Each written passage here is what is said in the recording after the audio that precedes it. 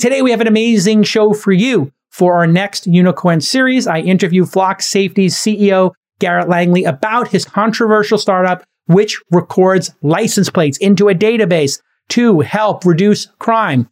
Coincidentally, they just announced today a $150 million Series D. So they're not the next unicorn, they're today's unicorn. But before that, we've got rapid fire news for you. You've been giving me great feedback on me talking about the news. Well, it's a packed news day. Bezos has gone to space. Robinhood is offering 35% of its IPO shares to retail investors. And Circle, the stablecoin that's going up against Tether, has done their attestation, and it is night and day compared to Tether.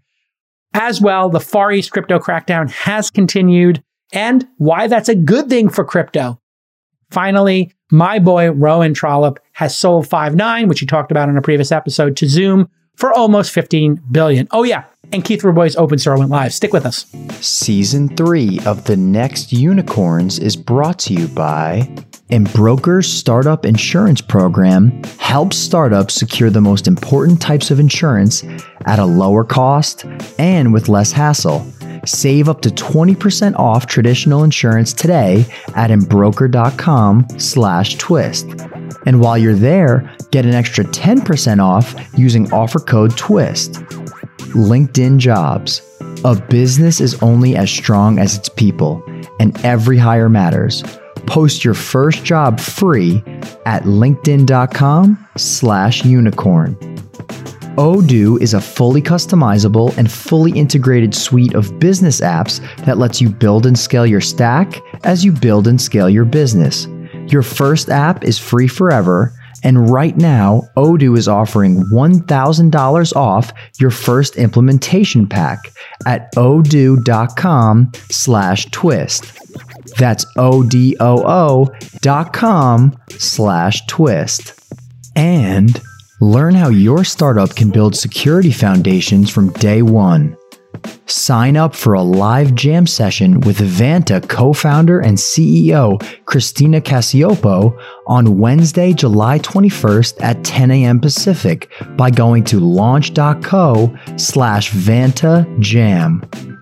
All right, in our first story, obviously Bezos has launched himself successfully and 3 others into space on Blue Origin's New Shepard. It just happened this morning. Some background. This is the New Shepard's 16th launch overall. The 4 crew members included Bezos, his brother Mark, and Mary Wallace Funk, who goes by Wally Funk. If you don't know who she is an 82-year-old former pilot who in the 60s passed the rigorous NASA astronaut criteria, but was denied the chance to go to space when the Mercury 13 program was disbanded. 60 years later, she is now the oldest person to ever fly to space and the 66th woman in space in total. Congratulations to Wally Funk. And a trust fund kid named Oliver Demeen, who is 18 years old from the Netherlands. He is the youngest person to ever go to space. So on this one flight, you have the youngest and the oldest. That's kind of neat. Oliver took the space of the previous $28 million auction sale because that rich person, I guess, had a scheduling conflict and couldn't go on this one. So it's going to go on a further one. Rich people problems. As a combination, not only are they individually the youngest and oldest, but obviously in a combination, it would be the largest distance between the youngest and oldest person on a manifest. So, but that will change. You will have a great-grandmother, a grandfather, and a great-granddaughter or grandson at some point. You can, if this keeps up. Jeff Bezos, he's had dreams of going to space for decades. He even spoke about it in June 2000 in this interview with Charlie Rose, and he has hair on this clip. I'll talk to you on the other side of this 60-second clip. If you weren't the CEO of Amazon.com today, what would you like to do or be? Well, so if I could do anything, and it turns out this is a very hard technical problem. Yeah. So I don't actually hold out great hopes. But if I could do anything, I would like to go help explore space. Tell me more. I mean, what would you do? How would you go about it if you weren't doing this? Well, the picture I have is that I would get in a rocket ship, go up into space, and go check out a few things. Now, this is why I mentioned at the beginning. This is a very hard technical problem. Yeah, it is. but I would think if you put your mind to it, you could probably figure out a way that we could do this. Well, it's very hard. Your board of directors and your stockholders might not be happy. It's very hard. It's really, I mean, so, who knows what 20 years from now, if there's some significant changes in the technology, maybe such things will get easier. But we haven't made significant improvements in, space transportation systems really since the Apollo program. All right, there you have it, folks. And Charlie Rose accurately pointing out, like, shareholders might have a problem with this. And, of course, he gave up the CEO slot and just a week or two later wound up going to space. He founded Blue Origin in 2000 and basically nailed everything he said in that clip. 20 years from now, maybe things will get easier. And of course, that is exactly what happened. And if you're watching on YouTube, check out this 75. And we have a YouTube channel, by the way, if you listen to us on the podcast. Or we actually have a video podcast on iTunes. You can get video. Although we don't have that synced on Spotify yet. Something we're going to work on with the Spotify team. I know with Joe Rogan, you can listen or watch. We need to get in on that as well and sync our podcasts on Spotify. But you can watch the video on iTunes right now. And here's a clip of the 4-person team, going into the capsule. Very exciting. A few minutes later, after takeoff, the rocket reaches a top speed of over 2,200 miles per hour. I think that's 4 times what you would experience on an airplane. Yeah, typically going 500 to 600 miles per hour. And the maximum height was over 351,000 feet, more than 65 miles above Earth. This passed the Kármán line, which is 62 miles above Earth, which is one group of individuals, or maybe the majority group of individuals' definition of reaching space. The rocket and capsule separated at about 250,000 feet for the descent. So the rocket landed first. Fun fact, out of the 16 New Shepard rides, the booster rocket has landed safely 15 times. Obviously, this was SpaceX's big innovation. Being able to make the rockets reusable really is a great way to make space travel more affordable. As Elon always points out, like, imagine you took a 747 or some, airplane across the Atlantic, and then when you got on the other side, you threw it away. It would make the tickets pretty expensive, wouldn't it? Now here, the capsule lands safely with all the passengers and the party starts. Bezos high-fiving, hugging loved ones, popping champagne, all of that, obviously, in comparison to what happened last week when Virgin Galactic Spaceship Two launched. Richard Branson's flight reached an altitude of 282,000 feet or 53 miles above the Earth. And so Branson's rocket, Spaceship Two, surpassed NASA's designation of the Earth space boundary of 50 miles, but fell short of the Kármán line, which is 62 miles. Who cares? And Branson said after he landed the flight last week, I've said this many times, it really wasn't a race. We're just delighted that everything went so fantastically well. We wish Jeff the absolute best and the people who are going up with him during this flight. So that's just completely ridiculous. It obviously was a race for the two of them. They're both going to be transporting passengers. That is the business model, I think, of both companies, because neither company competes with SpaceX and, their delivery rockets, which are just not even comparable. Branson tweeted congratulations and was classy after Blue Origin's flight landed today. Well done. Very impressive. Best to the crew from me and the team at Virgin Galactic. Of course, Elon sent many people up to the International Space Station, which is really, orbital space is really what it's about. And what's going to be really interesting is SpaceX is going to be putting 4 passengers in orbit, not for 3 or 4 minutes, but for 3 days in the fall. And so, once again, these things are not comparable. One is low orbit, like a fun, simple, dip into space, still an extraordinary accomplishment. The other one is like being a true astronaut. And, I'm thinking SpaceX will be sending people for trips around the moon shortly. I think Elon's talked about that publicly a whole bunch. During the 3-day journey, the ship will orbit Earth every 90 minutes along a customized flight path. So I don't know what that ticket's going to cost compared to the tickets on Virgin or Blue Origin, but this is amazing. What a great time to be alive. How inspiring. Who in their right mind could be against this type of human success as a species? Being able to put civilians in space is an extraordinary moment. Oh, wait. Sharon Sterone, a freelance writer, published an article in The Atlantic this morning titled Space Billionaires, Please Read the Room. Oh my God. So much. I mean, I would click on the bio, but I'm sure there's pronouns in her bio unnecessarily. And she is going to dunk on all the great progress we've made in science and developing the human species. Here's her quote.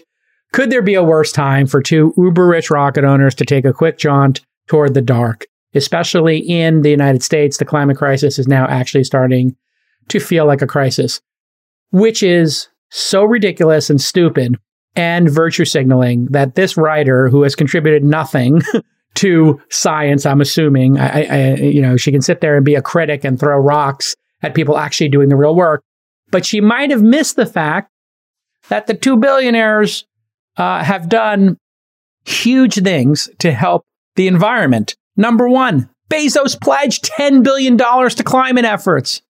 And number two, Elon created Tesla, which has more electric vehicles on the road than anybody, as well as solar power and the power walls.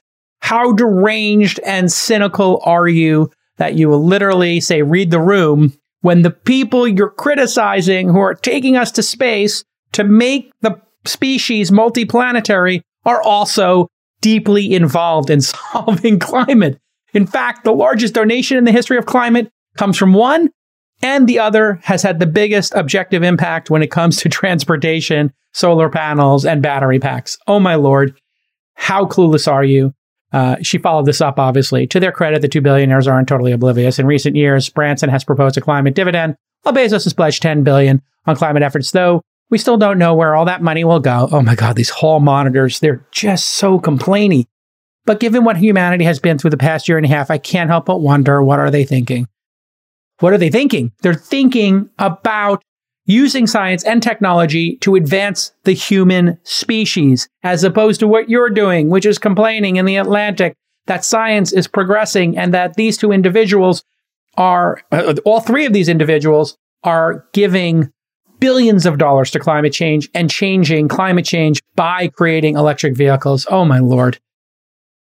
But, in fairness, it's a great link baiting, clickbaiting headline that probably got a lot of page views.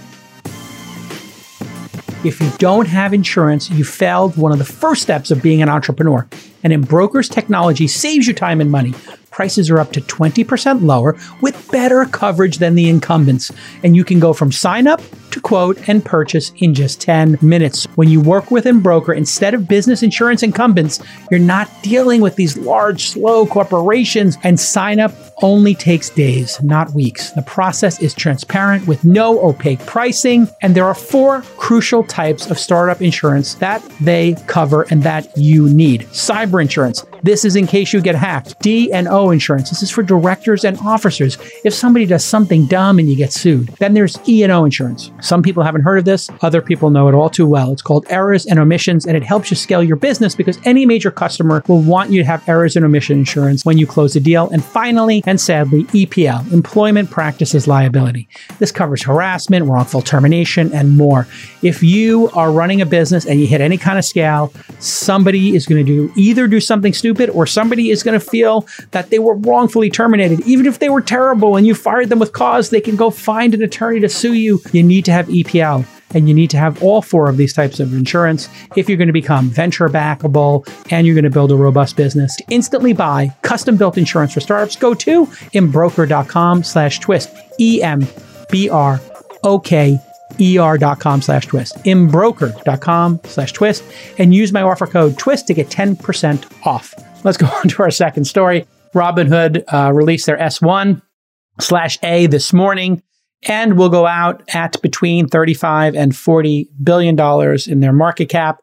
And they've reserved 35% of their IPO shares for retail investors, a truly innovative, first time we've ever seen anything like that in the industry. Full disclosure, I put a small amount of money that's turned into a large amount of money in their seed round. So Robinhood just released this form with the SEC, and it projects the company's valuation to be $31.8 to $35 billion if you count their restricted stock units, RSUs.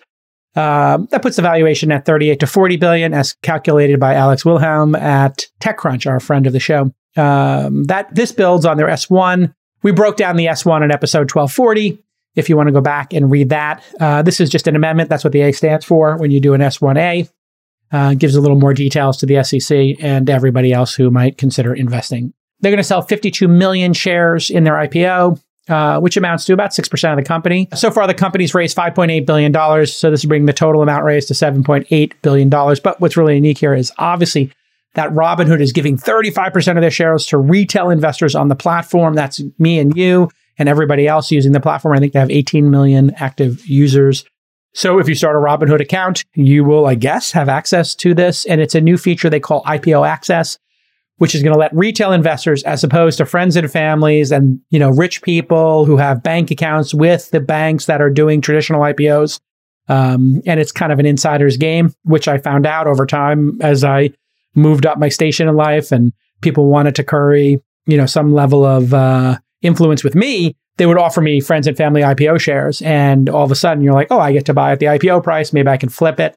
The employees, can't flip it. The early investors can't flip that stock. So this is great. We want to democratize the stock market. We want to make the world a little bit more fair. And equities are the quick way to grow your wealth, as anybody who's played in the stock market and had a lot of time in market knows.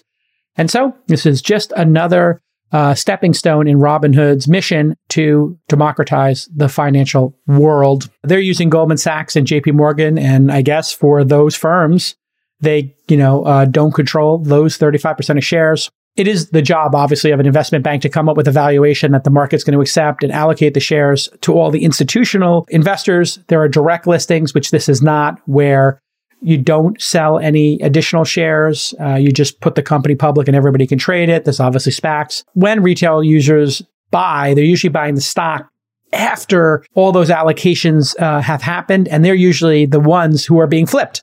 So some rich person who's got $100 million account with Goldman Sachs or whoever gets a $5 million allocation. It becomes worth $12 million. They flip it the same day. And, the retail investors and the public buy and give that gain and that quick win to the rich folks. So they're basically flipping the script on this. And so IPO Access is going to be for other companies as well. I think Duolingo is going to use it. The language learning company. The Robinhood FAQ explains it pretty simply. We partner with investment banks to help distribute IPO shares to the public. We are not an underwriter, so we don't work with the issuing company. Instead, investment banks allocate shares to us, and then we give our customers the chance to buy the shares we receive. So Robinhood is pioneering this new feature. Congratulations to them, and they're dogfooding it themselves. Here's Robinhood's quote on how IPO Access will work. If you've requested IPO shares, we'll let you know how many you can buy on the IPO date. We allocate shares after the market opens, but before the IPO share is trading on the open exchange. If you are watching, here is what the IPO Access eligibility screen looks like. Confirm your eligibility is what it says at the top. This is what you would see if you open your app and you do it. I'm not a restricted person is the first question. FINRA restricts certain people and their family members from receiving allocations and IPOs. Second, I'm aware of the flipping policy. Investors selling or flipping shares within the first 30 days may be restricted from future IPOs. So they can't, I guess, require you to not flip, but they can not let you into the next one. I understand the risk. It's the third point. Investing in IPO may be riskier than other investments due to lack of data and other factors. And then you agree and you're in, I guess. In related news, the Reddit group Wall Street Bets brought up shorting Robinhood's IPO after the GameStop trading chaos that happened in February. So users are calling this the great shortening of Robinhood and the big Robinhood short. So things could get crazy. Maybe some people want to get some revenge after Robinhood had to shut down trading. Some Reddit users are now posting to rethink shorting and instead just shun the stock market debut. In other words, just don't participate in it. A user under the name The Only Tate posted in Superstonk, just forget Robinhood altogether. Let them go down in lawsuits and a loss of customer base. This post has more than 7,000 upvotes. But the truth is, Robinhood users are as active as ever, according to their S1, and there's 18 million of them. So another Reddit user posted about the choice to not short for a myriad of reasons, from fears of being margin called and forced to sell other stocks to speculations that it may be a trap by the hedgies. So my best advice to everybody listening is, unless you're an insider and you really have a lot of information and you do this professionally, I would stay out of all of these stonks where people are trading them based on anything other than the quality of the revenues of the company, the quality of the product of the company. When you're involved in AMC or Bitcoin or Dogecoin or GameStop and you're, really working with things that might have disconnected from the reality of their core offering, like what does Bitcoin and what does Dogecoin or Ethereum actually do in the world? Or what does AMC or GameStop actually provide to customers, and how much those customers spend, and how profitable is it? Anything where you have a disconnect between the core product and the valuation and the trading of that asset, you probably want to get out of that and just focus on a company where the assets and the product they provide correlate in some way with the price of the asset. In other words, go buy Netflix or Amazon or Disney or Airbnb or something like that. Something where you actually use the product and you understand the revenue and the quality of it. You know, if you're Hindenburg Research and you've got a team of people and you're writing a 50-page report on EVs, you know, and like we talked about with Lordstown last week, sure, you could maybe, you got that information on fake orders, you've done your research. Yeah, maybe you could short. Maybe you've got a really credible case to doing that, but be careful, folks.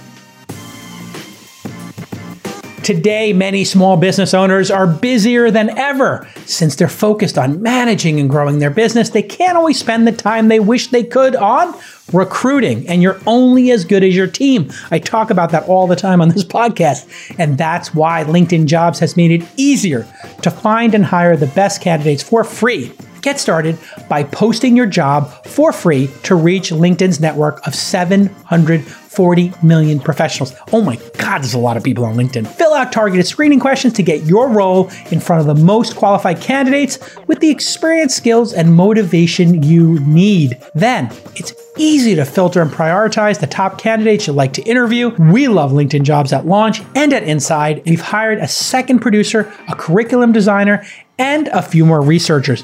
We are crushing it. We're now 18 people here. I can't believe it. It used to be me and like 3 people. Every week, nearly 40 million job seekers visit LinkedIn. If you've got a job, you're going to find those job seekers on LinkedIn, and they're going to find that right person for your role right now. Don't waste time. Post your first job for free. That's right, free. LinkedIn is so supportive of this podcast that they're going to let you post your first job for free to prove to you how amazing their product is. That's how confident they are. LinkedIn.com/unicorn. That's LinkedIn.com/unicorn to post your first job listing for free. Of course, terms and conditions do apply because they're giving you that free job posting. All right, on to story number 3 today. And I really appreciate your feedback on how I'm doing with this rapid news format where I try to keep you informed in the podcast of what's going on and maybe give you a little bit of my opinion or my take on it. Circle, led by Jeremy Allaire, who I've known for 20 years. I wouldn't exactly call us friends. I don't think we've ever gone to dinner or anything like that. And I don't know if he's got kids or if he's married. So I wouldn't consider him a friend, but somebody I've known in the industry for a long time because he did Cold Fusion, and Brian Alvey and I used Cold Fusion to build Blogsmith, I believe, in the first version for Weblogs Inc. So we know him, and he did Brightcove after that, video company, and now he's doing Circle. They did an attestation. An attestation is some kind of report that's not exactly like an audit, but it's more than just a review. Some auditor looks and makes sure that what you're saying about your assets is in your bank account. And Circle obviously has USDC, a stable coin. If you don't know what a stable coin is, you can look that up. But basically, it's a cryptocurrency that is pegged to another currency, like a fiat, like in this case, the US dollar, 1 for 1. And the most popular stablecoin has been Tether. We've been doing an investigation. You can follow the hashtag Tether or Tether investigation on Twitter and see that, or go back to our previous episodes.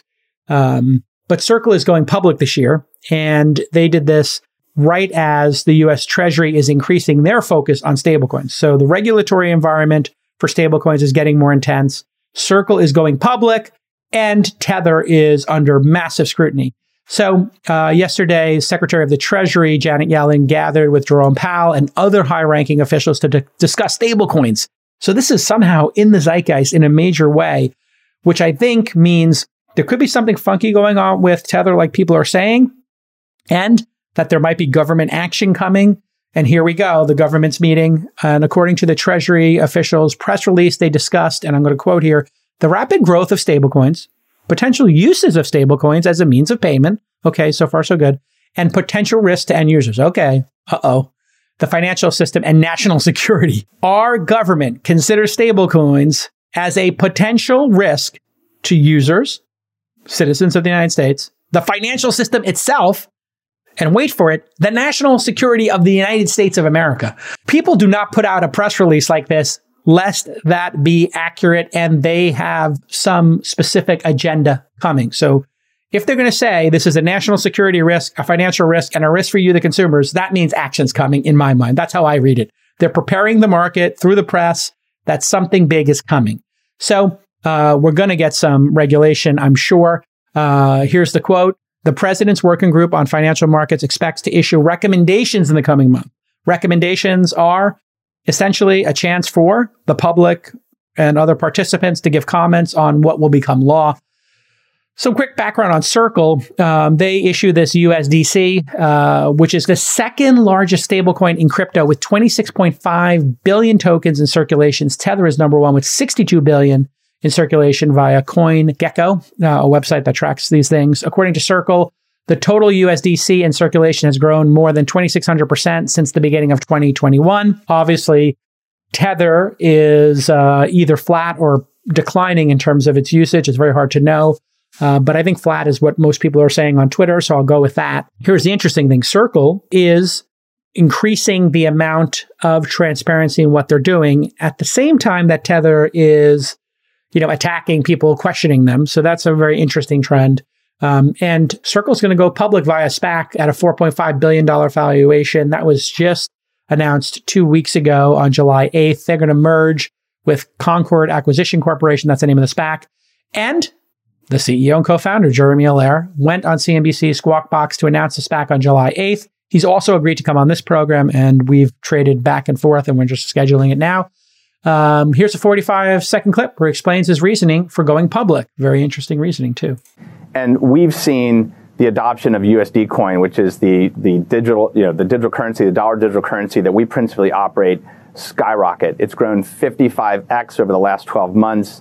The amount of USDC in circulation has grown to almost 26 billion, and it's driving incredible growth as a company. And as we look at what we're building a platform and a set of services for major corporations, financial institutions, and others to build on, we just see an incredible opportunity to grow rapidly and grow around the world. And we think that this set of transactions and becoming a public company, I think, really sets us up to be a trusted platform in this digital currency industry. All right, so there you have it. Jeremy Allaire, very clear. And the money quote, of course, being, becoming a public company really sets us up to be a trusted platform in this digital currency industry, like Coinbase. The fact that Coinbase and Circle will both be public entities means the public can trust those companies more. If Madoff or Theranos had been public companies, they would not have been able to be so opaque. They wouldn't have been able to be opaque at all. They would have had to do a lot of disclosures and had professional auditors, professional accountants, etc. And Tether has sketchy books, lawsuits, commercial paper, the Bitfinex connections, and their executive team is MIA. Where's the CEO? Despite all that, Tether did say they are going to go on CNBC this Wednesday. We'll see if they cancel, and we'll see how good a job Deirdre does questioning them. I wish they had Jim Cramer come on and maybe help Deirdre with the questioning, because Jim Cramer's been on top of this as well and has, I think, some inside information on the commercial paper space. So I think Circle can become the stablest of all the stable coins. I don't have a horse in the race. I don't own any of the stable coins. I don't own shares in any of these companies. And my crypto exposure is limited to some Bitcoin that we own. So just this morning, Circle released this attestation done by Grant Thornton, which is, I've seen them all over the industry.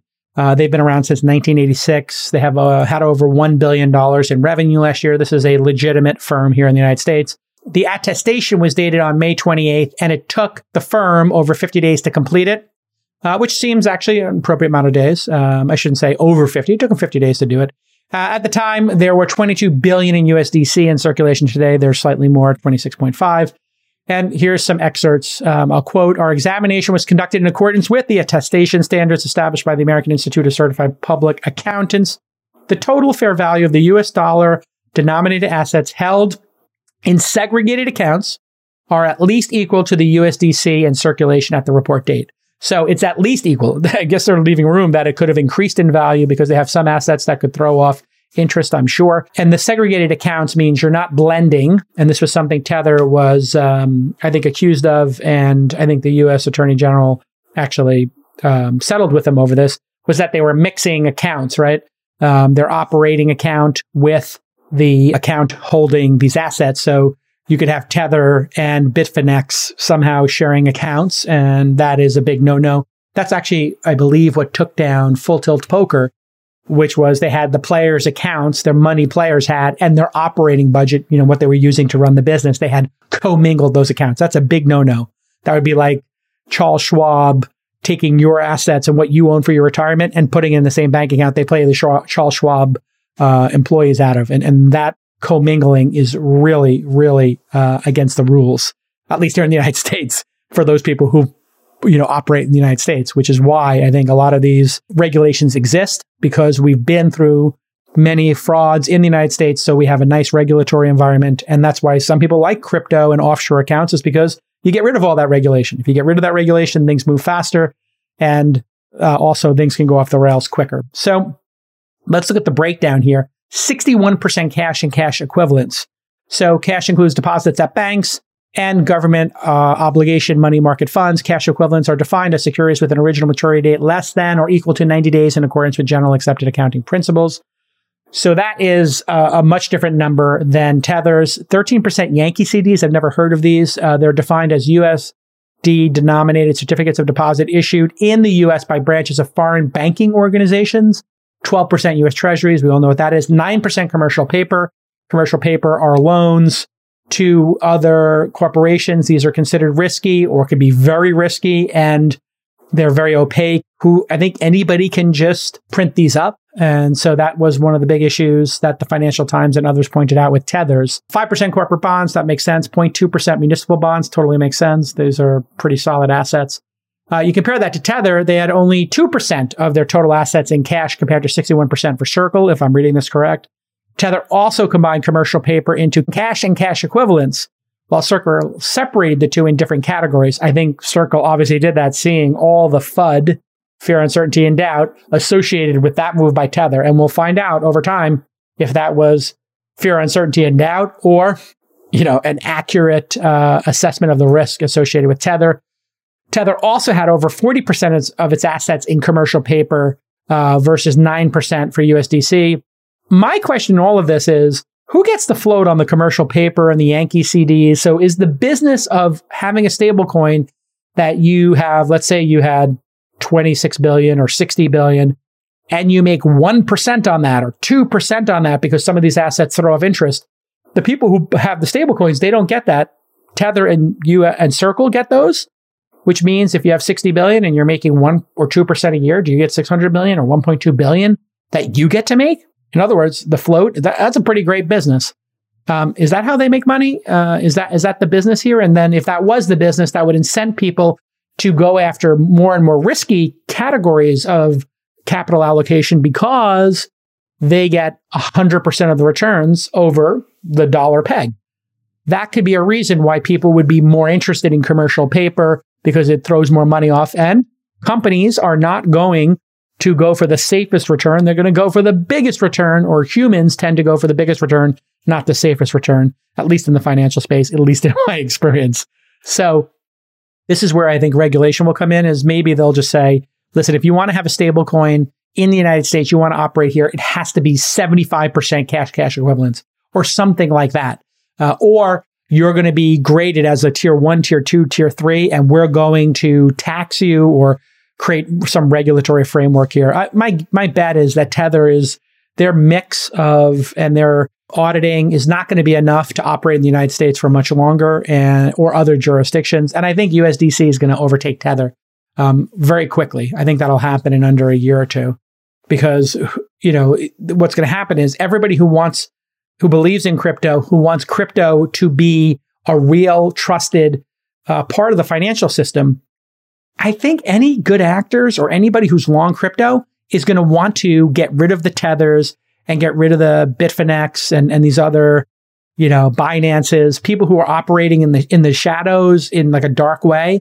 People are going to want those out of the system, and they're going to want to have more Coinbases and Circles and public companies and regulations so that this whole space can be a little more stable. And in fact, getting out of China is a big part of that. If you don't have the servers in China, as I said, when China banned all the Bitcoin mining and we saw the whole scale of the Bitcoin network constrict, that's actually, I thought, short-term pain for a lot of long-term gain. And nobody wants to be involved in this currency if they think China has the ability to manipulate it at scale.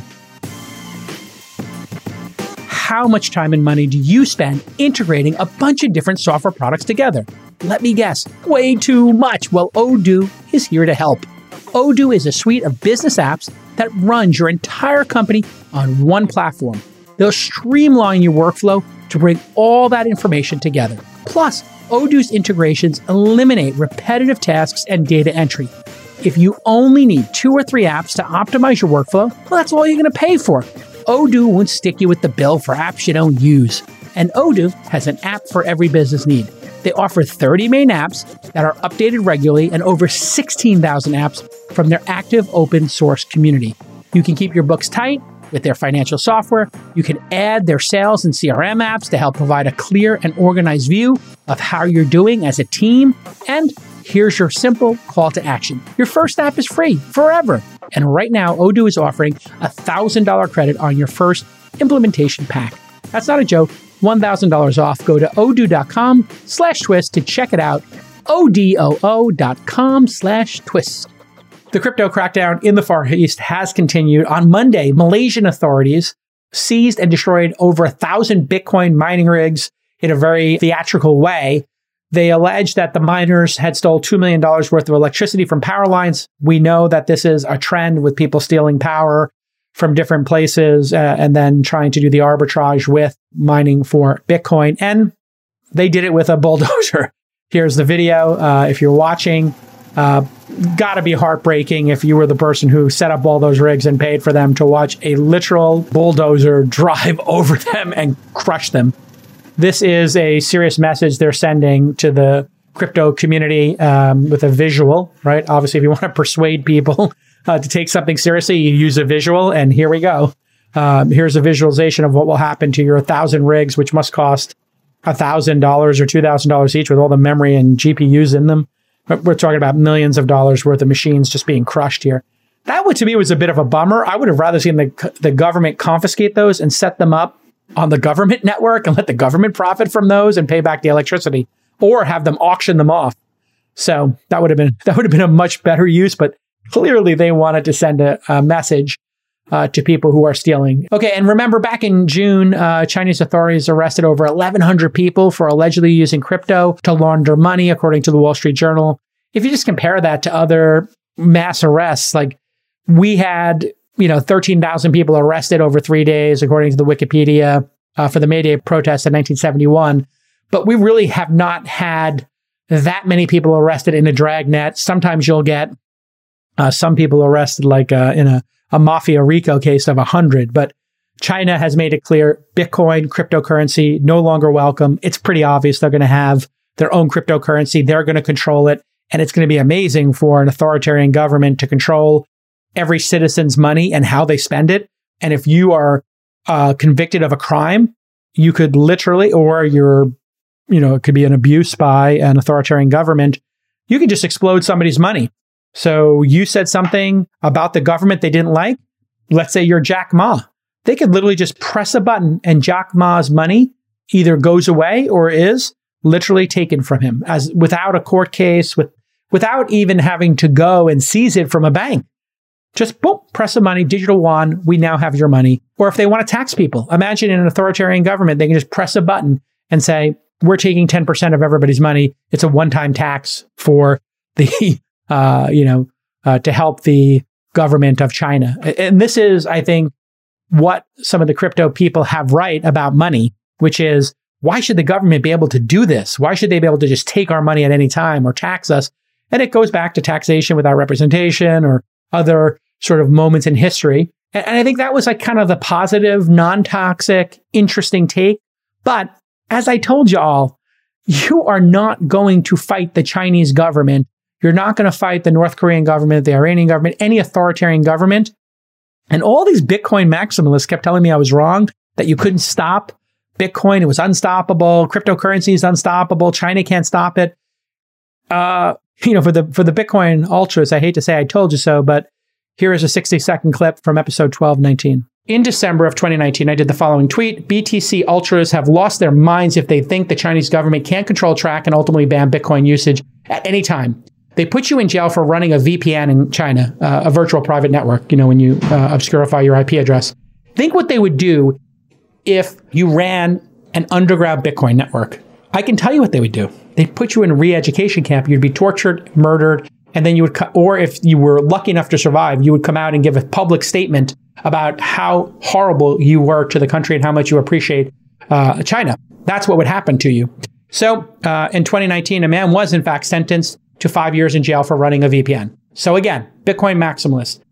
My Twitter handle is @Jason. Please come at me and explain to me why they would put somebody in jail for 5 years for a VPN, which just allows you to trade information privately, when they wouldn't do that for somebody who has a Bitcoin position or is challenging the sovereignty of the yuan. Are you crazy? So, I hate to say I told you so, because it's so obvious. You would have to be a child and naive and just not understand communism and authoritarian regimes to understand that they can arrest people and do whatever they want. They can torture people, put 3 million Uyghurs in a re-education camp and force them to pick cotton in a field. Like, are you so dumb and delusional about this technology that you think that an authoritarian government all of a sudden is going to just let it run amok? You might be able to do that in the United States for a period of time, but this is a country that ran over their own citizens with tanks in Tiananmen Square. So if you fast forward to 2021, just last week, a lot of popular crypto exchanges, including Binance, were no longer appearing on Baidu, Chinese Google, or Weibo, Chinese Twitter equivalent. So China can censor whatever they want on their internet. You cannot search for Tiananmen Square. You cannot search for Tankman. And as of April 2020, China was responsible for 65% of the world's Bitcoin mining, 9 times more than the US, in second place, according to the University of Cambridge. And that chart's going to look really different very soon as China and other countries, have kicked out the crypto miners, and they're going to just keep tightening the noose, and other countries will do that as well. So the approach China's taking is going to be, top down, turn it off.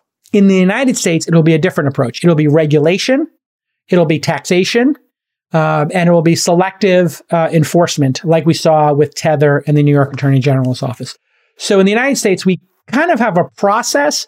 When we want something to be regulated, it includes some enforcement. It doesn't just happen like eminent domain. In China, if they want to build a highway and your house is in the middle of the road, your house is getting moved, you're moving, the end.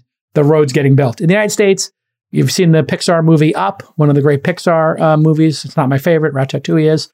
But putting that aside, there's a long-standing tradition of people holding out and fighting the system. So we will see that in the United States. People will have a grand debate in our democracy over crypto and how it should be regulated. Ultimately, this is great for crypto. And so for all of my laser-eyed friends with their have fun being poor memes and their toxicity, let's take a pause here. I'm giving you a win. Regulation, Tether getting deprecated, China being removed from the picture, and Coinbase and Circle both being public entities, and increased regulation and taxation will ultimately be good for crypto. A regulatory environment will be better for crypto. It won't be the Wild West. You might not see as many swings up or down. Things might become more stable. And you'll have government offerings and you'll have private sector offerings. And it will just not be the Wild West. And then 100% of people will feel comfortable playing in this field. And that's kind of what happened with the internet. We watched the internet be something that people were very scared of. It's really dangerous. Stay on AOL, stay on Prodigy, CompuServe, protect your kids, protect your family, protect your credit cards. Don't use the internet. Was literally, I watched it over 3, 4, 5 years switch from the internet can never be a safe commercial place. You never want to put your credit card into it, from people are putting their entire lives in the cloud over the internet, the end. And that's what's going to happen with cryptocurrency. And that's something going to be good for everybody. All right. There is a group in Israel called NSO Group. They have spyware that is used to basically compromise people's phones and gives you the ability to download all the photos, get all the messages, and turn on the microphone. It turns out that this is being abused. There you go. This Israeli tech firm, NSO Group Technologies, created spyware called Pegasus that enables the remote surveillance of smartphones.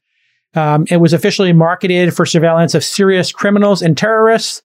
You're not going to believe it, but people used it to spy on journalists and other individuals. Really? You made spying technology and it was abused. Shocking. There is something called the Pegasus Project, which is 17 media organizations have put this together. And over several months, more than 80 journalists investigated all these spying abuses. The Pegasus technology was found on more than half of the 50,000 phones inspected by the consortium. This is nothing new. We've seen it with WhatsApp and other things, but the scale of this is pretty crazy. The NSO Group says it only sells spyware to vetted government bodies.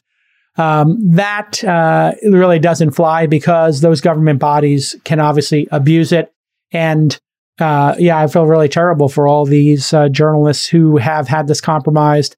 And this is a rogue organization. And I think the fact that they're able to do this to your phone is just incredible. And iPhones, I really am interested to see what Apple's counter to this is. Apple really needs to get this under control because the whole idea of using an iPhone was that you were going to protect us. So Tim Cook, you're on the clock. All right, Zoom announced they're going to acquire Five9 for $14.7 billion. It's Zoom's largest acquisition to date. Zoom is sitting at about $105 billion, and this is an all-stock acquisition. It represents about 15% of the company. So this is a WhatsApp-like bet. Remember when Facebook spent all that money on WhatsApp? Or it might be similar to Salesforce buying Slack. It's a big bet. Zoom's first acquisition, over $1 billion. If you don't know Five9, it helps companies run contact centers remotely and provides tools that automate tasks, distribute work, and report on effectiveness. Zoom founder Eric Yuan noted they made this investment because, and I'm going to paraphrase here, Five9 provides a really simple platform. If you're a customer support agent, you can work from home and you can do all that remote. Obviously, Zoom helps people work remote. So this is, kind of adjacent to them. This should accelerate Zoom's phone system. They have a cloud phone system. And the CEO, Rowan Trollope, actually was on This Week in Startups episode 917 and April 19. So congratulations to Rowan, friend of mine. And we'd love to have Rowan back on the pod. I think he's going to come on after all this. And hopefully we'll have Eric on at some point. Okay, Keith Rabois' Open.store just went live as we were taping this show. Pretty brilliant idea. I asked Keith if I could invest and the round was closed. Hopefully he can sneak me into a future round. I think it's a brilliant idea. But basically, this is being set up, Open.store, to acquire a bunch of e-commerce companies. There has been a massive boom in people starting Shopify stores or becoming third-party sellers on Amazon. So the brilliant idea that Keith has here is, what if you bought all of these and put them together under one roof, and entrepreneurs just fill out a form? They link their Shopify accounts, and OpenStore will give them an offer for their business within one business day.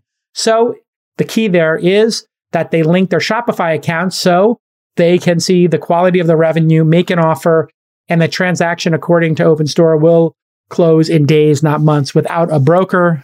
So this is like an M&A roll-up play. IAC did something like this, buying all of the different assets they have, Barry Diller. We had on our program, actually, Josh Silberstein. He was on episode 1094 back in August of 2020 in the middle of the pandemic. And he is pursuing something similar. They were the fastest unicorn ever created from founding to unicorn, according to most people's take on it.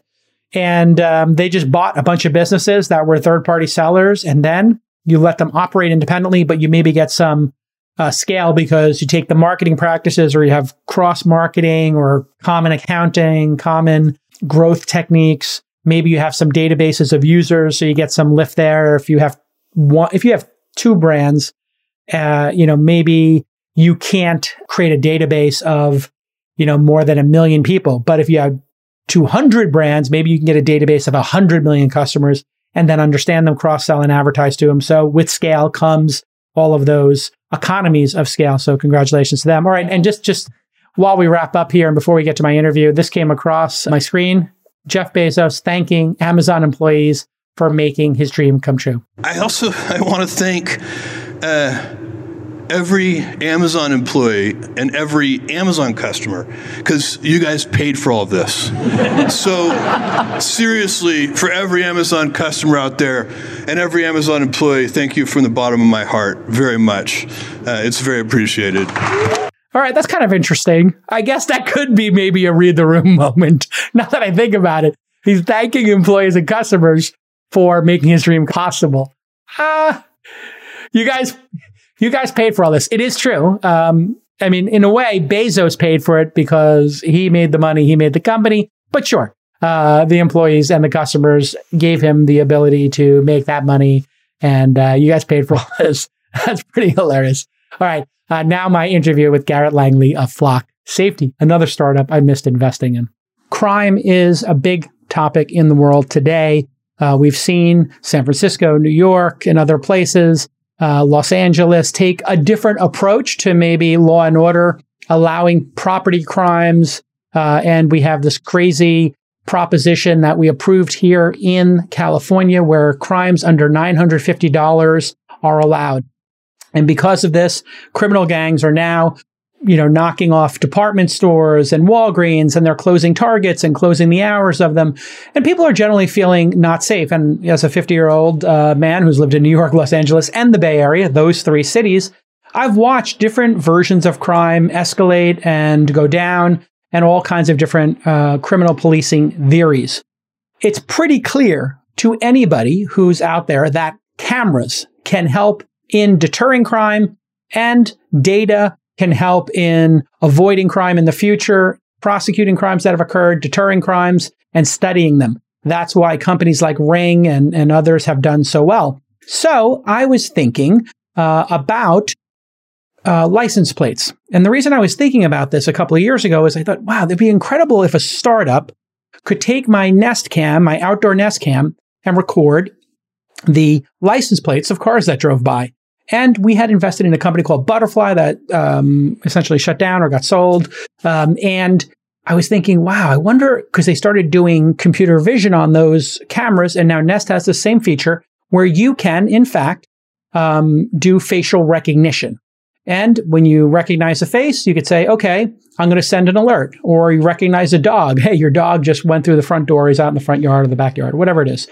So I started thinking about license plates, and I found an open source project on GitHub where people had actually made this software. And I was like, wow, the internet's amazing. Developers are amazing. Then I find an API, and then I found today's company, which is called Flock Safety. Now, I missed investing in this company, but they have built an amazing product. And that product is basically $2,500 a year. You can plant it outside of your door. And let's say you live on a road and you live on, Mulberry Lane. You can put it on your property on Mulberry Lane. Every car that drives by, you get their license plate, puts it in a database, and then you can see all the data in some sort of enterprise solution. So a community can pay for these, or individuals can pay for it. And the CEO of that company is Garrett Langley. And the name of that company is Flock Safety, which you can see at flocksafety.com. They were founded in 2017. And like I said, I missed investing in the company, but they've raised over $230 million. Welcome to the show, Garrett. Thanks for having me. Excited to be here. Okay, you heard my introduction. What did I get right about your company? And maybe you could tell us a little bit about why you started the company. I think you hit the nail on the head on the macro problem, which is like crime is here. And it's been here for a long time, and it impacts everyone, whether you live in a coastal town like LA or New York, or you live in Wichita or Indianapolis. Everyone is equally impacted by crime. And it's really unfortunate. And so that you hit the nail on the head. I think product, you got like 95% right. Okay. Let's get into that. Tell us, what is the product today? I'm basing what I know about the product from your website and the fact that I've been talking to your sales team, and I CC'd you on the last email. Which is awesome. I was like, oh gosh, we're secret shopping. Do a good job, team. But So, at a high level, our mission as a company is to eliminate crime. I'm an engineer. I took a look at this problem from an engineering perspective of, why does crime exist? It exists because it's easy to get away with, right? Only 1 in 10 nonviolent crimes actually leads in an arrest. And that's what's reported. That doesn't take out all of the crime that might have happened to you that you never even called 911, because maybe you weren't going to file an insurance claim. And so, well, and certainly in San Francisco, people have given up. They've been very explicit that they're no longer even calling it in. Which is sad, in my opinion, because if you look at the primary research, and this is not, Garrett's opinion or Fox's opinion, this is, federally funded research on the topic, the only way to reduce crime is to solve more of it. If you increase the opportunity cost of being a criminal to a certain point where you're going to get arrested, you go get a real job. Like, these people could go get real jobs, but they choose to be a criminal because they know they can get away with it. So our point of view out of the gate was, let's go build really cool technology that actually drives the likelihood of an arrest occurring. And in doing that, we believe long-term we'll see crime reductions. And that's what we're seeing today. So that was 4 years ago when we started the company. You fast forward to today, we typically serve two types of customers, municipalities, and then the constituents inside of those municipalities. And pretty cool stat for you. I was shocked when I heard this. 1 out of every 100 arrests that'll happen this year will be due to a flock camera. 1 out of every 100 arrests in the United States will happen because of flock camera. How many, just ballpark, cameras are out there? How many communities are covered? If we were to think about a percentage of the United States or percentage of major cities, give us an idea of what your footprint is today, 4 years into your company. Yeah, so we're at almost about a 10% coverage of cities in the country. That's where the actual city is a customer. That ranges from smaller towns like Danville or San Marino or, La Habra, to bigger cities like a Memphis, Tennessee, or Indianapolis or Fort Worth. And everyone in between. Wow. So 10%. And you have put a price point on these that is extremely low. I was looking into these prior to you existing, and they were all custom solutions that would have cost hundreds of thousands of dollars to implement in a neighborhood. If a neighborhood, was going to spend, $500,000 on security guards and camera systems, you could essentially do a better job with your big data license plate recognition than those guards could for 10% of the price. How do you pitch it when you're talking to those local communities? Yeah, so that was me. I was you, Jason, just a few years ago, and my neighborhood was a massive victim of crime. An organized gang came in, broke into every single car. It was a pretty terrible weekend. And when the police department showed up, they said, look, we don't have any evidence. You need a license plate reader. So we went to go procure them. $250,000 later, I was like, this doesn't compute. I have this $300, $400 device, an iPhone in my pocket. It's got an incredible camera. It's got an LTE modem. It's got a CPU that can do computer vision. Why does this camera cost $40,000? And so a buddy of mine and I put our heads together and said, great, well, I'm an electrical engineer. Let's go grab some of these old phones off of, the internet, tear them apart, put them in a waterproof box, put a solar panel on top, and lo and behold, with some good software and some good computer vision, you've built a license plate reader at a couple $100 BOM.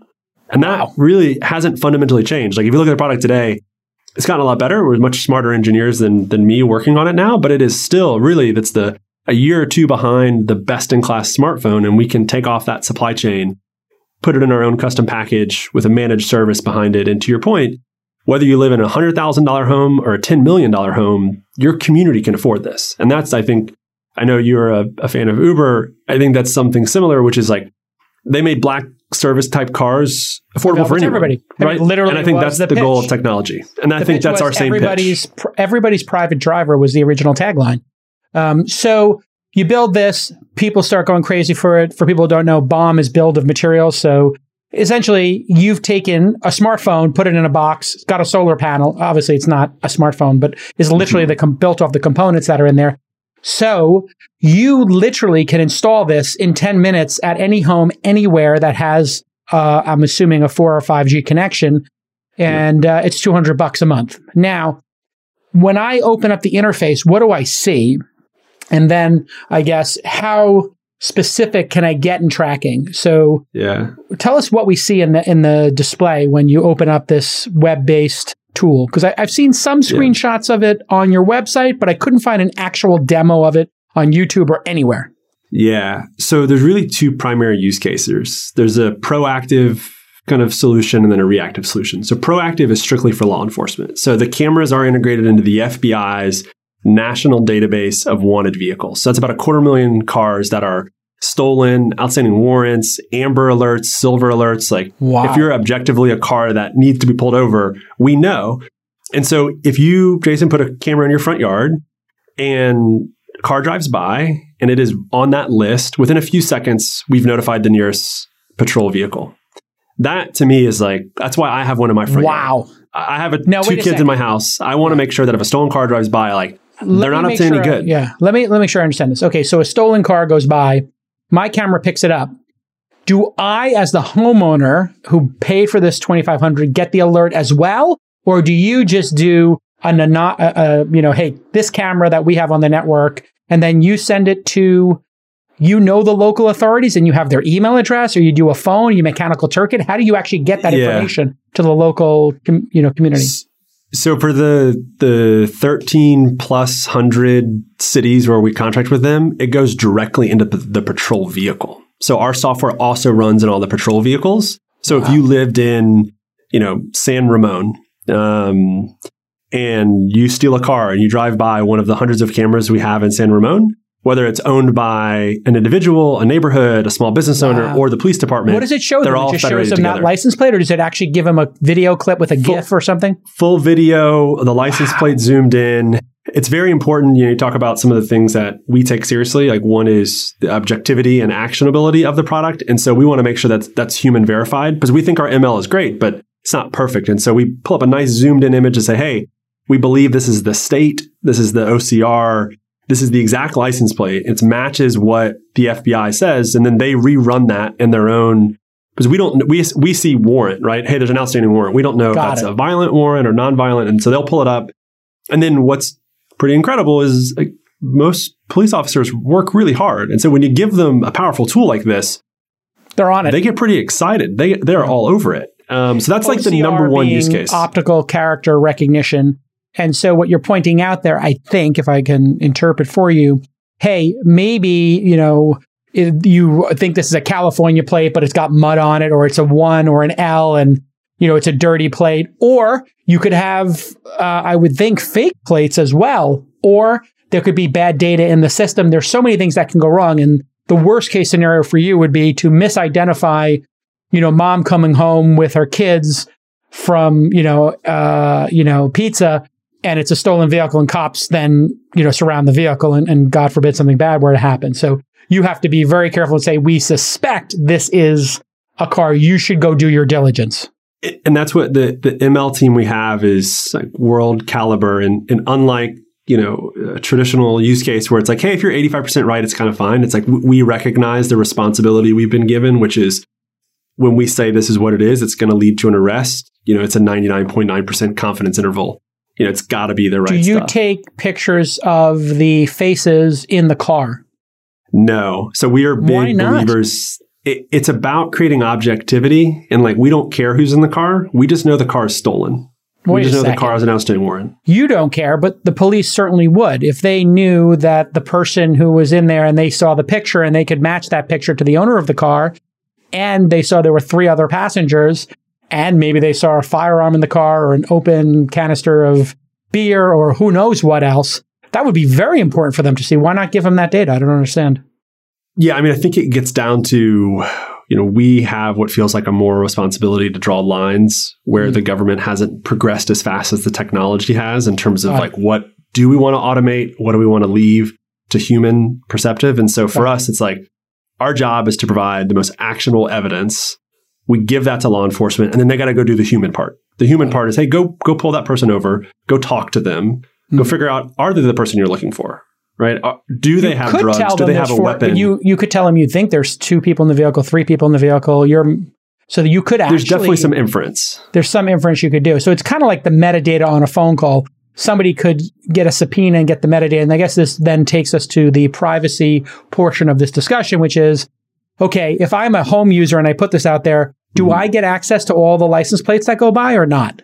You do. So the second use case we were talking about is, okay, it's not a stolen car that drove by. It's just any car. So we retain that data on your behalf for 30 days. And as the payer of said product, you can go in and say, hey, show me every black SUV manufactured by Ford with a roof rack.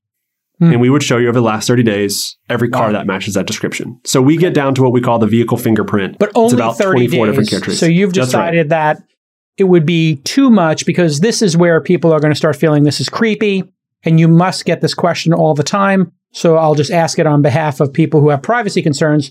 Okay, what keeps me as the nosy neighbor from then knowing my neighbor's whereabouts every time they leave their house, every time they come home? Oh, my neighbor comes home at 2 or 3 in the morning every night with 3 or 4 different people in the car, whatever it is. What would your answer to that valid concern be? There's a few things. The first is around data retention. Like to your point, we think 30 days is a good compromise. If there's superseding local legislation, we follow that. So some states have 7 days, some states have much longer, and we still stick to 30. The second is like the fact of the matter is like your license plate is actually not your property. It's the property of the state in which the car is registered. So it's not personal property we're covering. And then more on a subjective note, I think the tracking that happens, and thanks to Apple, it's a bit harder now. The tracking that happens on your phone is a whole lot more invasive than, it looks like Jason might have left the neighborhood at this time. Additionally, there's no expectation of privacy on a public road. Correct. Yet, the thing that does become, that would be the way I would answer it, is, hey, there's no expectation on a public road. And we know that this person has this data. So if they were to use it in some nefarious kind of way, we would be able to trace it back to the person who did it. So there's a little more ownership of it. And is it not true that I can put a drop cam or rather a Nest Cam or any commodity cam and use one of the API services? I found there's another company that provides a similar service to what you do, but you just hit their API with video and they tell you the license plate back. So I could do this without the controls you have in place. And certainly people today, the nosy neighbors, are pointing cameras onto other people's property, into the roads, and already tracking their neighbors. Or you could do what we did when we were building the product and just pay an intern, $15 an hour to go sit on the road and track cars. Wow. Oh, is that really what you did in the first we had to make sure the camera was working, right? You got to make sure we're reading every page perfectly. And it's like, how do you do that? Well, if we can be better than the human eye, or at least as good as the human eye, we're doing pretty good. Pretty amazing. Have they banned your approach of doing bottom up? I think is brilliant. Because you can get a concerned citizen who $2,500 if you've been robbed is, not a lot of money.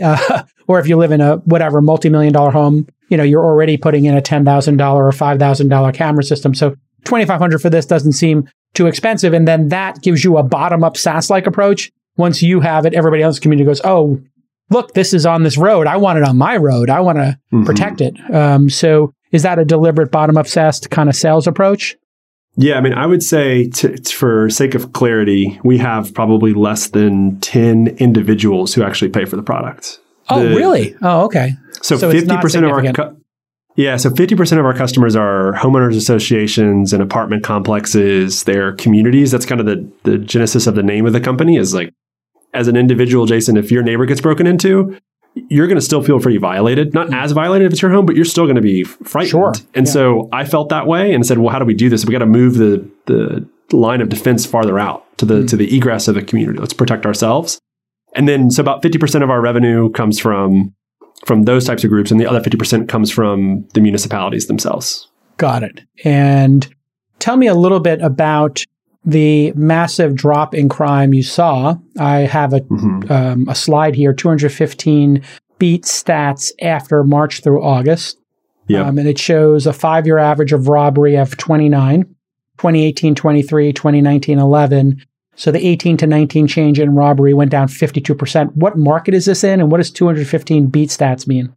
Yeah, so that's in a suburb here of Atlanta. A place called Cobb County. And most cities break up their kind of areas into zones or beats. And that's where a certain quote unquote beat cop, where the term comes from. So that's a certain beat. We did one of our kind of early pilots with them. We said, hey, look, I want to make sure this thing actually achieves the mission. I know we're making arrests. I track that every day, every hour. I can tell you how many arrests we've made. But I want to know, are we actually leading to a reduction? And so we tried our best to do as an objective of a study and said, hey, we're not going to put cameras in this beat. We're going to put cameras in this beat, and we're going to look at year over year. And it was like, holy smokes, it worked. Like the quality of life for this community has fundamentally changed. Like non-residential burglary is down 63%.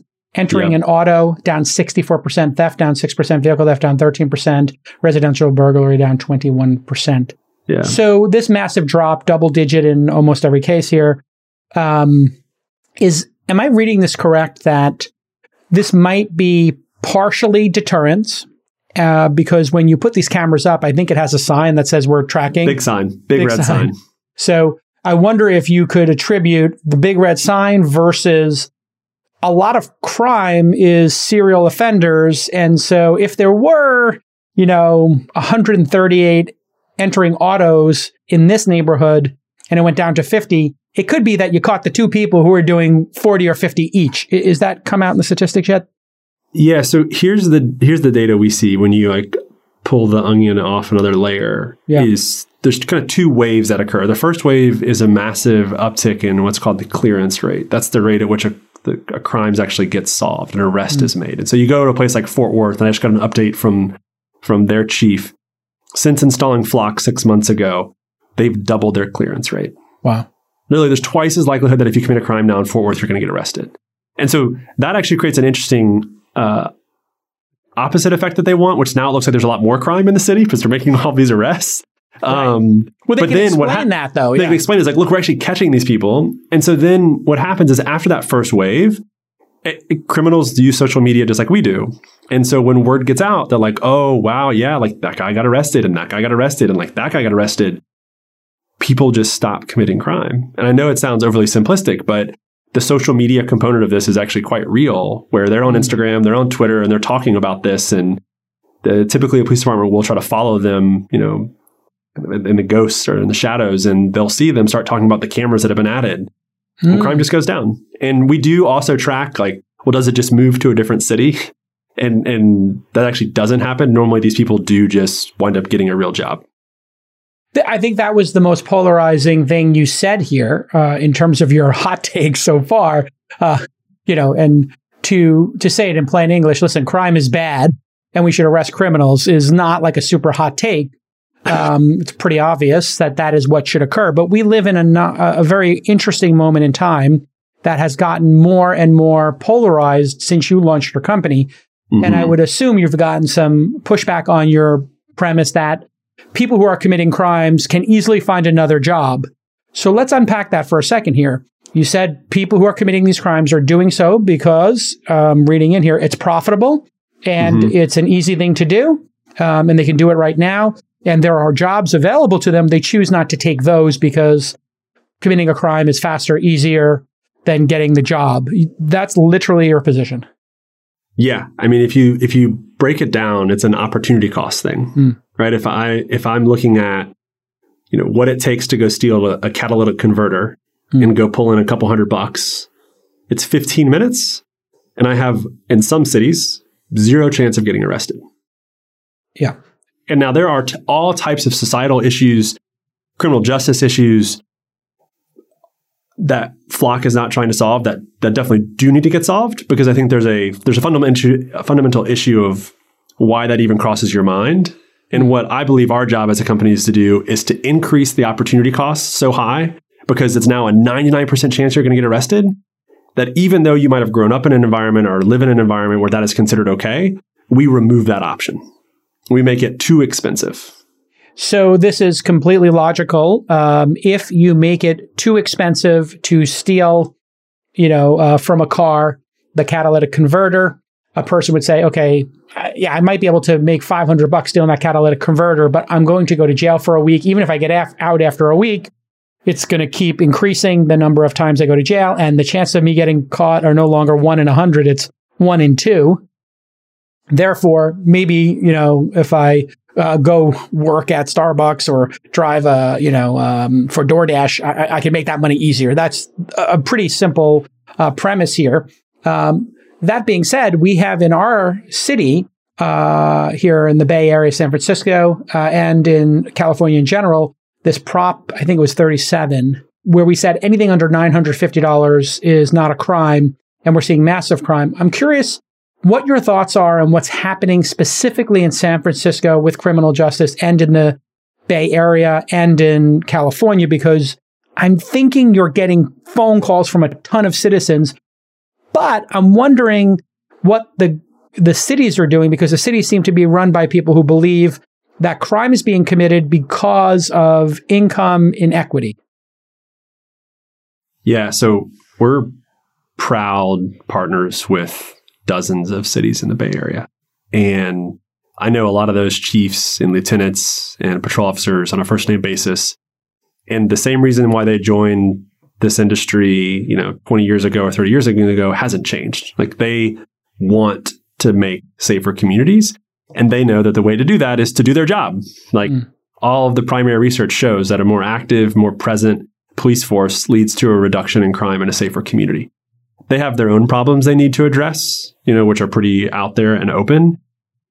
And I think for at least the cities that we do work with, and San Francisco is not one of them, so I can definitely pontificate on my personal opinion of how San Francisco should get fixed, and that might be a pretty fun topic. Let's do it. But for the places like Milpitas, the places like San Mateo, they have pushed hey, we need a police department. This is the logical conclusion in this society, right. And we should also give them modern tools. One of the reasons why Andreessen led our recent round is they looked across all of the industries in America, and they're like, wait a second, why hasn't anyone done anything for public safety?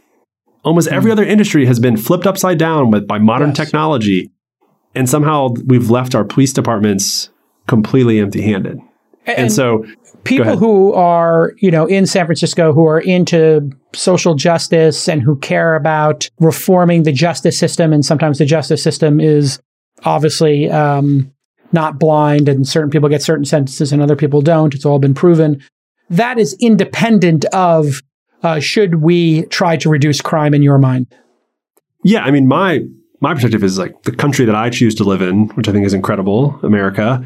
We have a law and order. There's a law, and if you break it, I believe that you should be punished. That's kind of the society that it's an unspoken very spoken handshake that, there are some that we don't incriminate against, like jaywalking. Yeah. But personally, if someone breaks into my home or steals my car, this is a bridge too far. Yeah. It's come on, guys. What? That's my property. So I think I think it's a really slippery slope. What do you think of this Proposition 47? I mean, certainly you're up on this, I don't think it makes sense. We tried something similar in Atlanta a while ago, where certain crimes weren't going to be dispatched, and it just led to more of that type of crime because the criminals read the newspaper too. So it's great. So as long as I keep it below $1,000, no big deal. Right. And I think it's really unfortunate because I know a lot of men and women who are in law enforcement, and they want to just go do their job, which is they want to protect citizens. It does seem to me that this type of solution also builds a nice case and gets rid of the serial offenders. And if you did do this because you were a first-time offender and you got caught, a first-time offender who gets caught is going to get a lenient sentence. The justice system is going to be reasonable, I think, in almost all cases. And then they know how quickly they got caught. I would think having it be so easy to get caught would then lead to less people trying that second and third time. The data that I see, let's remove Garrett's opinion and talk about just the primary research is the punitive nature of the justice system has zero correlation to the likelihood of someone committing a crime. So whether you have a 5-year punishment, a 1-year punishment, a 10-year punishment has nothing to do with the likelihood you're going to go do it. It's all correlated to the clearance rate. Because most people, you're not acting rationally, right? You're going to commit a crime. That's an irrational behavior. So you've jumped past that. So I think there's a really misconstrued connection with we've got to be harder. And it's actually being harder isn't the solution. We should be deliberate about punishment, but harder is not necessarily better. Actually, just being more effective will be much better. So to restate that, it's better to catch everybody who commits a crime and maybe not give them the longest sentence, but let them know you're just going to get caught. And each time it gets worse. If you go to Walgreens and you do a snatch and grab, you're going to get caught. And if you get caught, or if you break into somebody's house, you're going to get caught. You break into a car, you're going to get caught. The first time you're going to get a week in jail. The next time you're going to get a month. The next time you're going to get a quarter. That would actually, a staged system would make it so clear to criminals who are thinking irrationally, I'm going to get caught. And that's actually, I'm going to get caught is better than if I get caught, it's a 5-year sentence. Because the criminals are always going to be thinking, I'm not going to get caught. Why would I get caught? I'm too smart to get caught. I'm going to get away with it. I'm going to run. I'm going to hop the fence. They'll never catch me. I'm too stealthy. I'm an above average criminal, so why would I get caught? Right? Everyone's above average. So I think that is proven to be a better system. And we just need to get more cities to buy into it. I know San Francisco, great ironies of ironies, and Oakland, I believe, were talking about banning cameras before we even implemented them.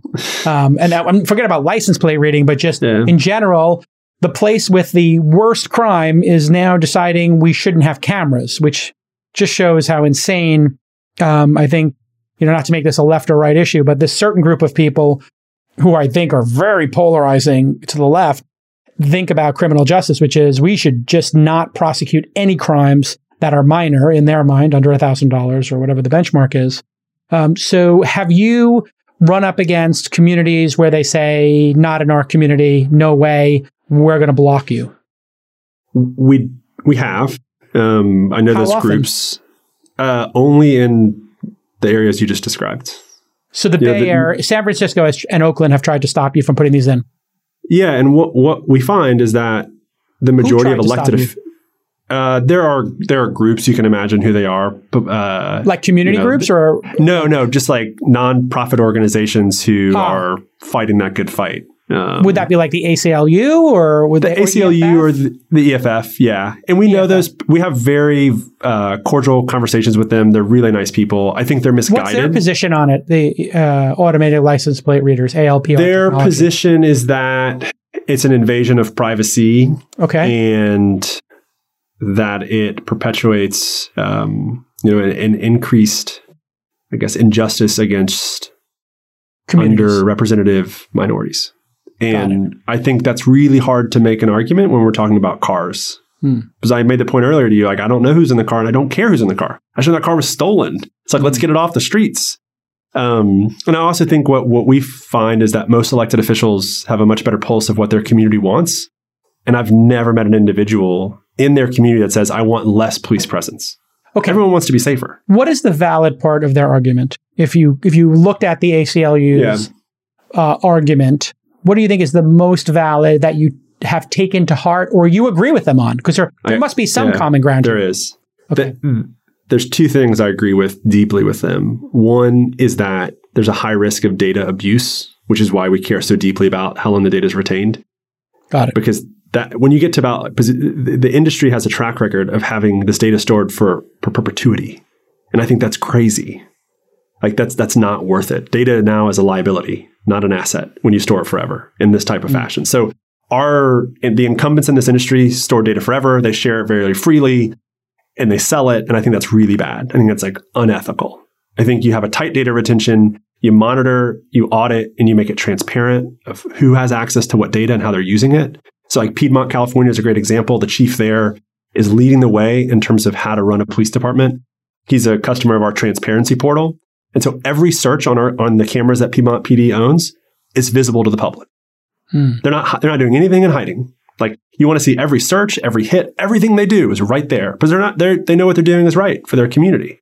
And I think their community has responded in return. So and said, data retention is I'm sorry, continue. Finish. Yeah. So data retention, I agree with. Yeah. And then I think the second you put it at 30 days. We put it at 30 days. And if a city says they want it for 15, that's fine too. We just think 30 is a good baseline. So nobody using Flock is allowed to set it at over 30 days.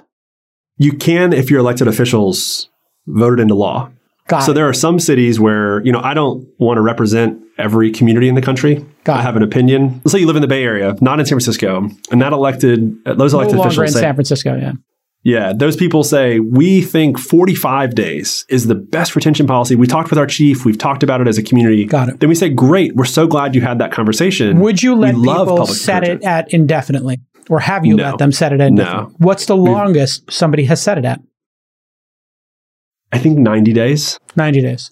So is there an upper limit to where you would let people put it? I would imagine a year, because then you start to also just get into like storage costs. And it gets pretty expensive for both sides to do it much longer than that, so unless you're selling the data. The reason I ask those questions is because people hearing you talk would say, oh, maybe you are letting them run amok and you're not actually watching the store. But in fact, you are. The longest is 90 days to the best of your knowledge, and you wouldn't let somebody set it over a year. So you actually do have a cap in mind. We do. You also do not allow the pictures of who's in the car as part of this. You're just giving them the license plate.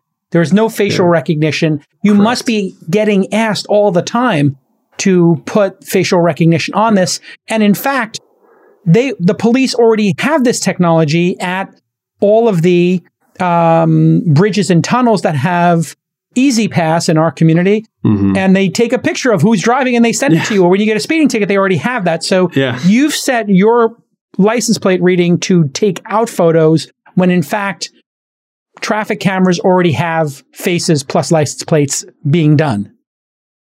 Yeah. I mean, I think you are correct. And to that same point, AT&T and Apple know where your phone is at all times, right? And if they need to get to you, they can. And that gets used appropriately at times. So I think for us, it's about drawing our own lines. I have a very diverse company in terms of politics, religion, or everything we have covered. And we have to set our own boundaries that we get comfortable with, because there's a right way to solve crime and there's a wrong way. And we're trying to do the right way. So Facebook has had an issue with their employees stalking and looking at private messages, location data, etc., all down the line over the years. Multiple cases of engineers doing this, basically stalking ex-girlfriends, and it's 100% men doing it so far, to the best of my knowledge in the cases I've seen. You are now the owner of a set of data that is ginormous. How do you ensure that your employees do not stalk their exes or otherwise compromise your data? Yeah, so there's both a legal component and then an operational component. So the legal component is I'll make one minor modification to your statement. We're actually not the owner. So from a legal perspective, it's not our data. We are the custodian of it, from a hosting perspective, but legally, myself, my engineers, anyone have no legal right to go look at the data. Okay, but you technically can, because you would have to tweak the algorithm at times and look at it. So we're in the sort of Alexa category where... So it is encrypted, though, at rest. Okay. So an engineer would have to go incredibly rogue, and I'm not even sure technically how they would pull this off, would have to then go unencrypt that image, which I don't think they could actually do. Got it. And then go pull it, and they're now pulling a random image. If one of your customers, in San Ramon said, hey, we think something's not working here, the license plates are doing ones for L's, you can't even go look at their data set? So here's the operational piece. So there's a legal piece of we can't go access it in bulk. An operational component is we do provide customer support. And so the only thing anyone on my staff can see is the last image captured. So that if someone does call and say, hey, there was a hurricane down in Florida and our camera's really foggy. It's like, really? So we can pull up that last image and say, it is foggy. We'll go find their ex-girlfriend or ex-wife's, ex-spouse's license plate and track it. So there's no God mode like other companies have unfortunately built at times and had to undo. Because in looking at the EFF's position, and they tend to take a pretty all or nothing, they believe there should be no license plate reading services. Yeah, that's right. Is their position, because just looking at their site, I'll just read from their site. Location-based information like license plate data can be very revealing. By matching your car to a particular time, date, location, and then building a database of that information over time, law enforcement can learn where you work and live, what doctor you go to, which religious services you attend, and who your friends are. But in this statement of how they're framing the discussion, the overtime is a key component here, and the overtime is 90 days at best. And you do have location, but you don't have pictures of the driver. So you've really thought through their objection, haven't you? I just think, look, I like you, I'm a normal person that's a citizen in America that wants to continue living in a country that has these same ideals. And I think we also want to live in a place that's safe. Yes. And so there's got to be a world where we can have both of these. Yeah. And I think the part where I tend to disagree with the EFF and the ACLU is like, they're talking about a world where literally our police departments can't do their job. We're going to give them no tools, no technology.